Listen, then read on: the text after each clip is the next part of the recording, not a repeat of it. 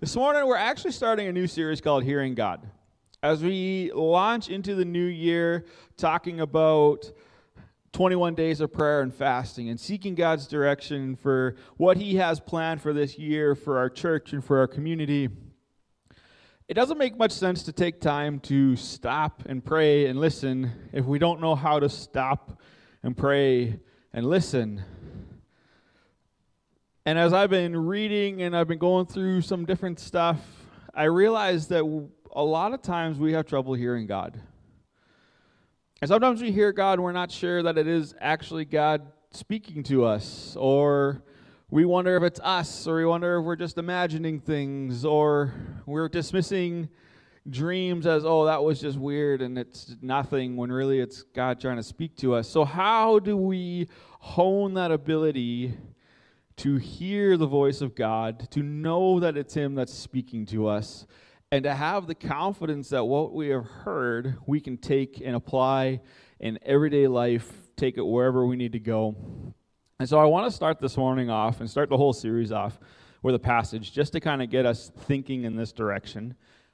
And then I will let you ask me questions for a little bit.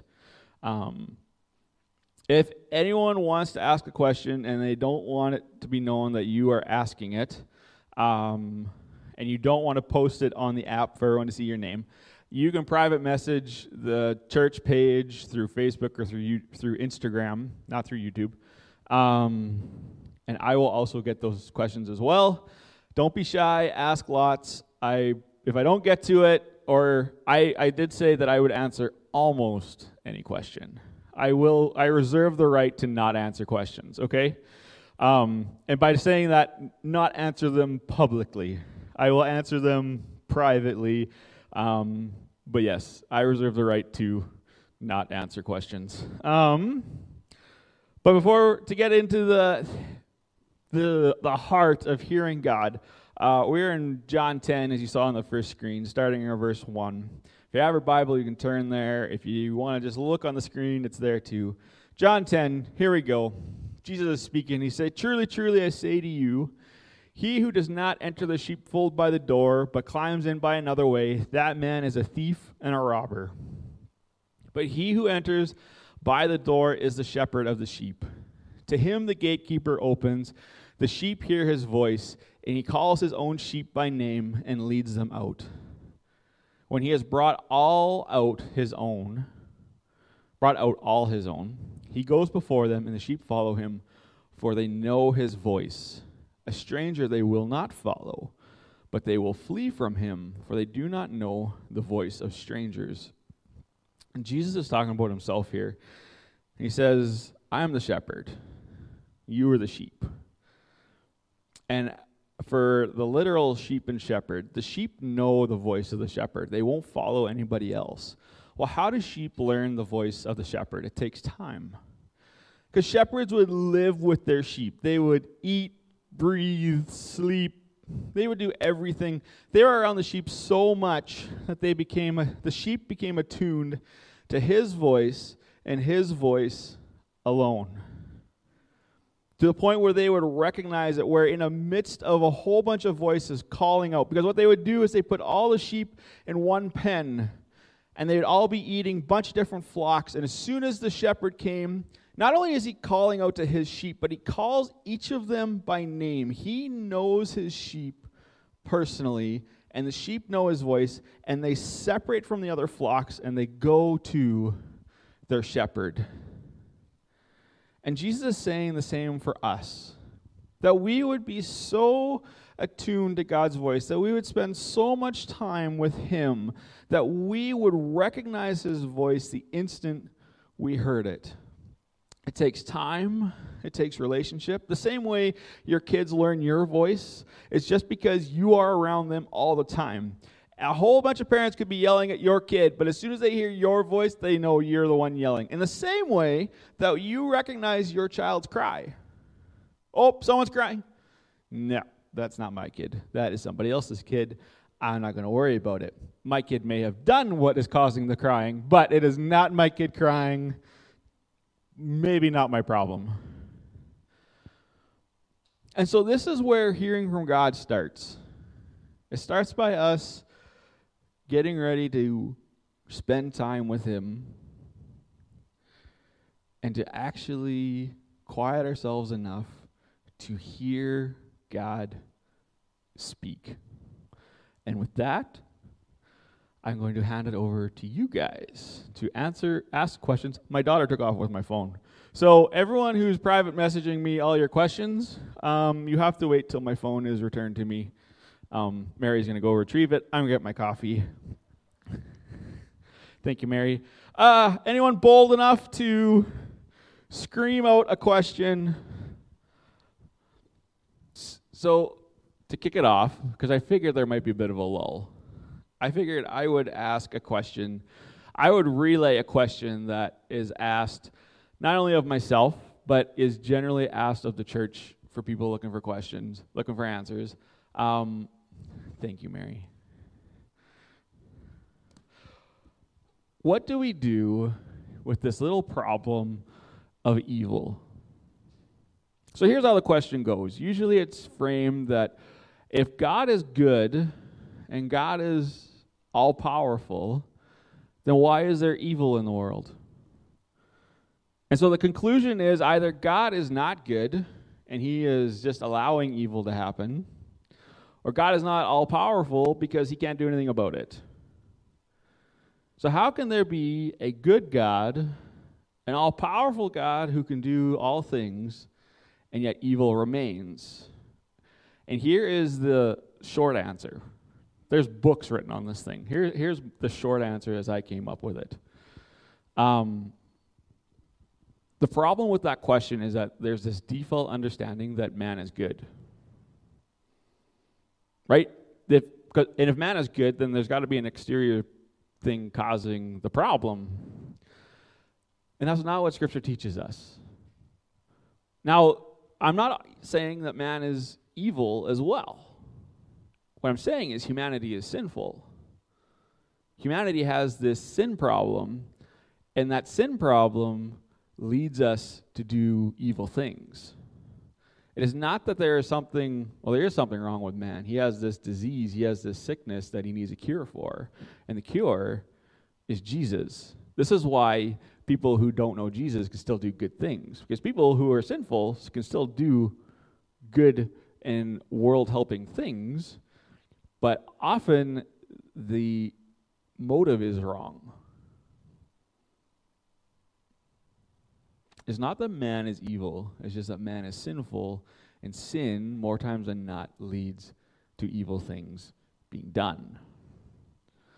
Like I said, that's the super short answer. If you really want the long answer, I have a couple books you can read.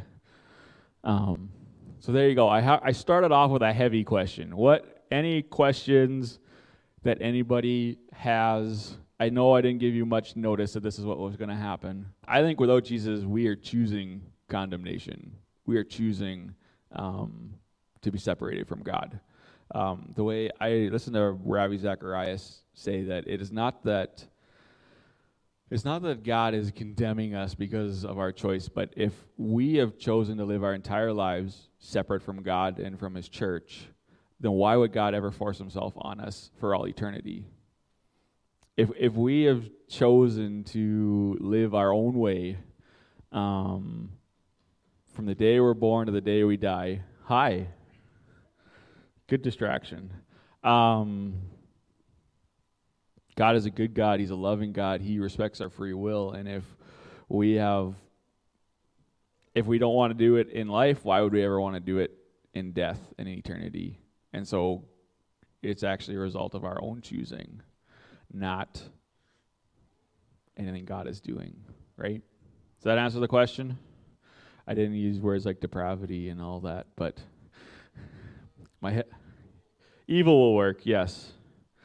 Oh, there we go. Anyways, was that good? Am I kind of? Okay. Okay, so we've had our first question come in. How can you tell the difference between God's voice and your own? Great question. And this is going to be something that we're going to talk about over the course of the series, so I don't want to get too much into this. But again, like the shepherd, it's going to take time. And it's going to take faith. There's going to be times where we're going to think God's talking to us, and we're going to act on it, and it's not going to go well. Chances are it wasn't God's fault. Chances are we heard something that wasn't actually coming from him. But are we ever going to 100% know? I don't know if we will. I think there's always going to be an element of faith when it comes to hearing God's voice. There's always going to be an element of, is this me or is this him? It lines up with Scripture. It lines up with everything I know about God. So there's a good chance, but it could be wrong. Because we're talking about an invisible, unseen God who sometimes speaks in audible ways, but sometimes doesn't. Sometimes chooses to speak through inspiration, sometimes chooses to speak through dreams, sometimes chooses to speak through any number of ways. And so, yeah. Good question. Second question is in, what is the purpose of the church? Good question from somebody. I don't know if he could smile any bigger.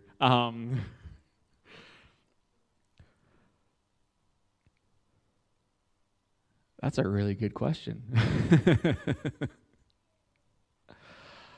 I think the purpose of the church is to advance the kingdom of God.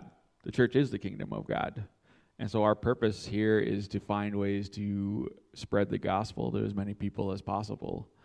And so, as I talked about this morning, it starts with prayer. It starts with us knowing God's voice. And because at the end of the day, nobody knows the people in our community. Nobody knows the people in our church. Nobody knows the people of our world better than the shepherd who has written every single one of their days in his book of life. And so if we want to know how to reach people, if we want to know how to make an impact on people, we need to go to the one who's got all the answers. And so as a church, we are to spread the gospel. We are to create opportunities for people to experience God, because if you're going to find God, this should be the place to find him. Not just the building, but amongst God's people. Remember, the building is not the church. We're the church. We don't stop being church because we go outside the doors. We're the church everywhere. I don't know if anyone listened to the podcast or watched the video last week, but I appreciated Mitch's sentiment. He said, what if our community wasn't safe? What if we as a church were so on fire about Jesus and telling people about his forgiveness and his healing and all good things that Jesus brings, that people would go to the coffee shop, go to Michael's and order a coffee and say, oh, and how can I pray for you? What if nobody was safe because God's people were so radical and so on fire for God that that everybody was a target? I like that sentiment. I think that's the church right there. That we are so in love with Jesus that we just want to tell everyone about him. Now you guys start talking. Here we go. Oh, there's a follow-up question coming. We read so many stories in the Bible about God doing miracles. Why are we not seeing things like that today? Who? That's a loaded question. I think there's two parts to this question. The first part is we are seeing miracles happen. We're just not seeing it here in North America so much. We go to other countries. We go to, especially in third world countries, we see miracles happening all the time. We hear stories of people coming back from the dead. We hear stories of people being healed and sicknesses being taken away and blind eyes being opened. And so I think the real question is, why don't we see it here so much? I think the problem is that we don't think of God as our first source. I think when we get sick, I think when hard times hit us, I think when we're struggling, where we have so many resources at our fingertips. Dr. Google is a great one that we go to all the time.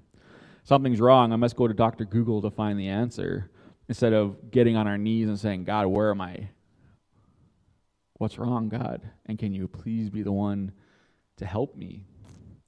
I often talk about, I use the example of the keys. How many times has anyone ever lost their keys, tore their whole house apart looking for the keys, and then you stop and say, okay, God, where are the keys? And you find them within 3 seconds. Well, what if our healing worked the same way? What if instead of after going to all the doctors and going to all the Dr. Google and going to all the apps and going everywhere looking for an answer, what if instead we stopped and asked the one who heals us what's wrong?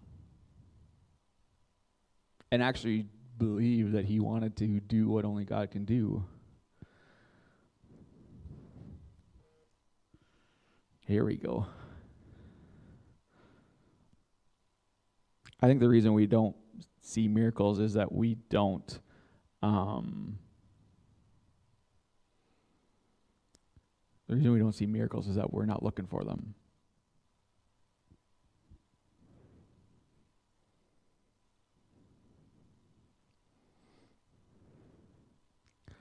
Oh, the delay.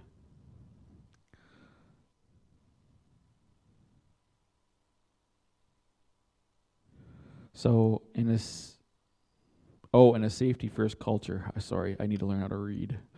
In a safety-first culture, how are people of faith supposed to live when faith requires risk?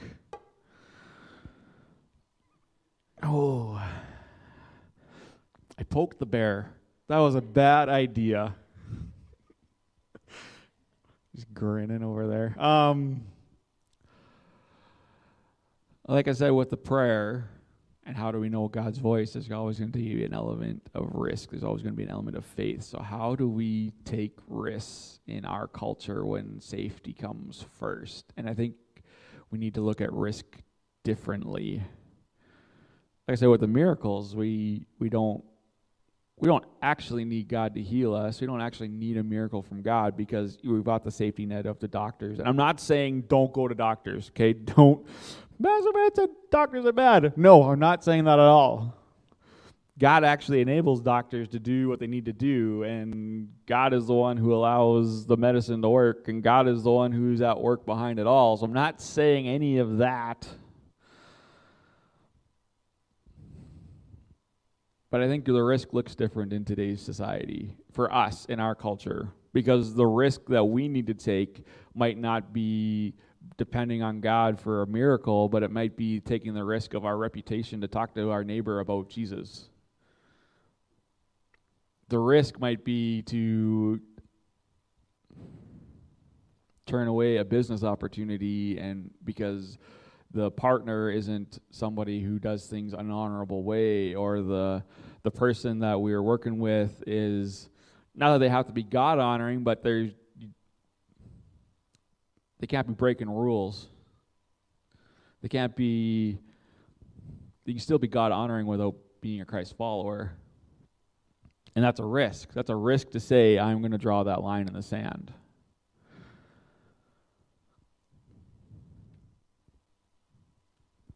The risk just looks different. But I think there's always a risk of saying that I'm going to choose God's way over everyone else's way. There's always a risk of just taking a step of faith. Yeah, it might not be the same as in a third world country, but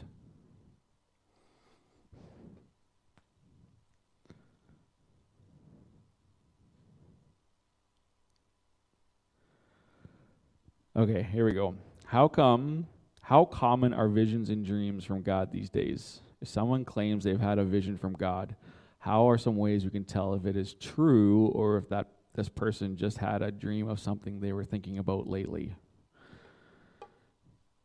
Good question. How common are visions and dreams from God today? I think they're more common than we realize. I think we so often I think we often disregard dreams that we're having because they're just crazy, or like the question said, what if it's just something we've been thinking about? Well, what if the dream is a way of God saying, hey, I see that you're thinking about this, I see that you're worried about it, and I want to speak to you about it.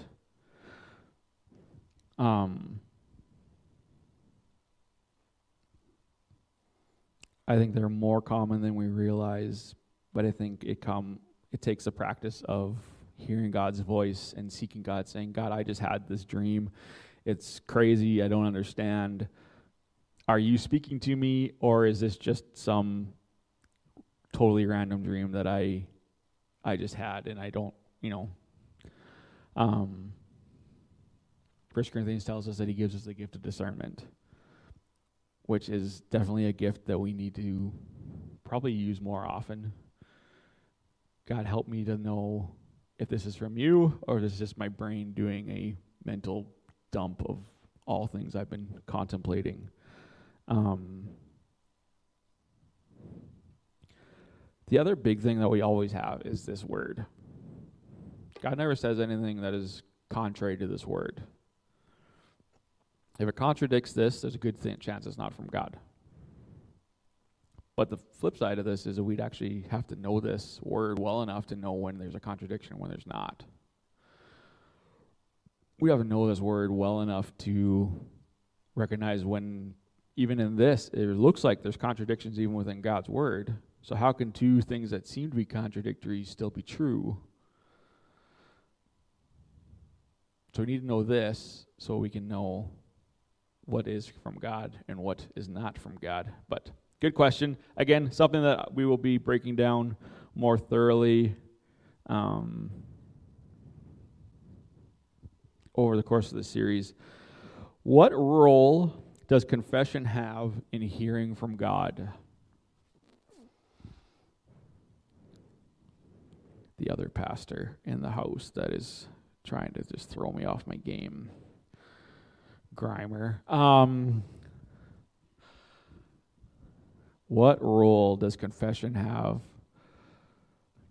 Well, okay, Darren, I know this is delayed and you're not going to be able to answer, but what confession are you talking about? Because there's different levels of confession, sir. I'll throw it back to you. I'll wait for your clarity. Next question. If someone has a fact and knowledge-based perspective of the world, how can you shift them to think about life from a faith-based perspective if they dismiss you? Good question. I think the big thing to remember is that our faith in Jesus is not just a whimsical faith that is not based on anything. There's actually a lot of fact and knowledge behind Christianity. There's a lot of historians who affirm everything that we believe. There's actually more logic and more truth in Christianity than sometimes Christianity is given credit for. It's just a matter of finding the facts that are going to make the difference for that person.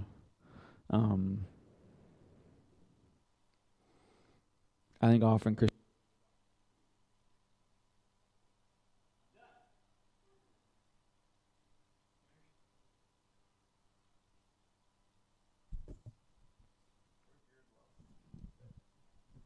Okay. Switch it to Michelle. I think often Christianity gets this bad rap of just, well, you just take it on faith. You just believe it because the church tells you to believe it or the Bible tells you to believe. Well, no, actually, the healthy way to grow as a Christian is not to just blindly believe stuff, but to actually do the research and look into it and find the facts and find the truth and find the reality that actually Christianity is the best truth. It is the only truth. It is the thing that has driven our society forward to be the best version of itself. It's not just blind faith. It's not just close our eyes and hope for the best, but there is actually a lot of truth behind it. And if we actually have this really great series here at the church called The Truth Project. And it's intense. It hurts your head after you watch each episode, but it goes through history, philosophy, science. I can't even remember all of them because it's been so long. Politics, finance, business. It goes through the family, goes through every facet, every area of life, and it says, listen, this is God's design for this, and this is why God's design is the better way. This is why God's design is the truth. And it's not a faith versus fact. There's a lot of fact, and it's just a matter of finding the facts. It's just a matter of doing the digging. Anyways, I was trying to say, a healthy growth pattern for a Christian is to take everything right out of the gate as just the Bible says so, right? I believe this because the Bible tells me so. Then to move to a spot where you question everything. And not just question everything and just when you don't find answers, just stop. You actually question everything and you look for the answers till you actually find the answers. And at the end of it, after the questioning, after the seeking, after the fact-finding, we get back to the spot where we're like, yeah, it's true because the Bible says so. Well, it's actually true because of all this research I've done, because of everything I've found that supports all of it. But at the end of the day, it's true because the Bible says it's true.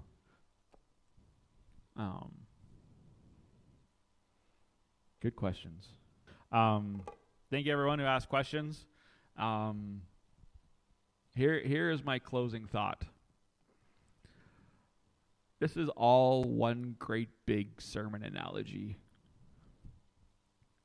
Imagine how often do we go to prayer and we ask God a question, but we don't actually believe that God's going to answer us? Because imagine if we had this Q&A time, you just threw a whole bunch of questions at us, and I was like, those are good questions. Just stay in that question. Just keep wondering. I'm not actually going to answer it. That would completely defeat the whole purpose of the Q&A. But on the flip side, you ask me a question, and I go to answer it, and you walk out the door. Or someone online asks a question, and they turn off the live stream before I get a chance to answer it. Well, what's the point in asking the question if you're not going to wait to hear the answer? And so often, this is what we do in prayer. So often, we go to prayer with our struggles and we get on our knees, or we pour it all out, but we don't actually believe that God is listening. But I feel better because I got it off my chest. Or, on the flip side, we do get on our knees and we do ask, and we know that God is listening, so we just pour it all out, pour it all out, pour it all out, and then we get up and walk away without actually stopping and waiting for the answer. If you ever did that in marriage, you're in trouble. Now, there's times to vent, but there's also times to listen to the response. And your relationship with God works the same way. It's not your relationship and prayer, and this is where I think as we have this new focus of prayer this upcoming year, and we get into the 21 days of prayer and fasting, it's not just a matter of spilling everything to God and then walking away because you got it all out. It's actually spilling it all to God and stopping and pausing and waiting for the answer. Because prayer isn't just a one-way conversation. Prayer is a two-way conversation, and God does answer.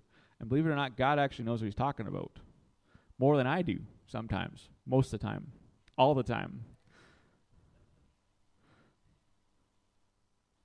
God actually knows what he's talking about in every situation. There's no situation that you can go to God about that he doesn't have an answer for. That he hasn't seen the end of the problem resolved, that he hasn't actually taken it as far as he can take it. God knows the beginning from the end. So when we have our struggles, when we have our issues, and we have our questions, often when it's amazing how often I pause to talk to God, and God is actually just sitting there waiting for me to ask the right question. God, why am I not getting an answer? Because you're not asking the right questions. Oh. Or sometimes we pray and we're waiting for an answer. We haven't actually asked God a question yet. We've just spilled all of our problems and it's like, okay, God, you fix it now. When really we're coming and we're saying we should be coming to the one who is the source of all truth, the source of all knowledge, the source of all wisdom, getting on our knees before the great teacher and saying, God, what do I do? God, how do I get through this? God, what's the answer? I am missing something. And sometimes God steps in and he is the answer. He is the one who's going to resolve it. He is the one who's going to make the path straight. And sometimes God's got an answer for you to do things a little bit differently. To see things from a new perspective, to see things from his perspective. But so often we need to just change the way we pray. It's not a one-way street. When we pray, we actually have to stop and wait for the answer. And sometimes we have to ask the right questions to get the answer.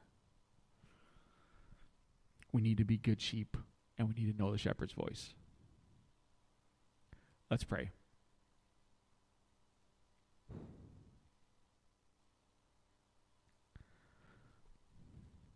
God, I thank you for this time. I thank you for the opportunity to answer questions to the best of my ability.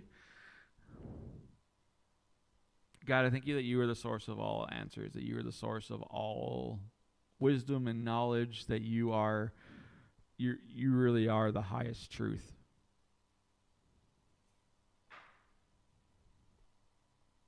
God, I pray that as we enter into this time of prayer and fasting and seeking your face for what's to come this year, I pray that we really do have ears to listen and a heart to receive sometimes some hard truths. God, help us to listen. Help us to not pour it all out to you and then run away without waiting for the answer. God, I pray that we would be like children before our dad, that you are the great problem solver. You are our superhero, and we just come to you with everything, whether it's good or bad, just to celebrate with you and to get your wisdom on it. But may we be people who listen and people who obey. Jesus, we love you. Give you all our praise and thanks in your precious name. Amen.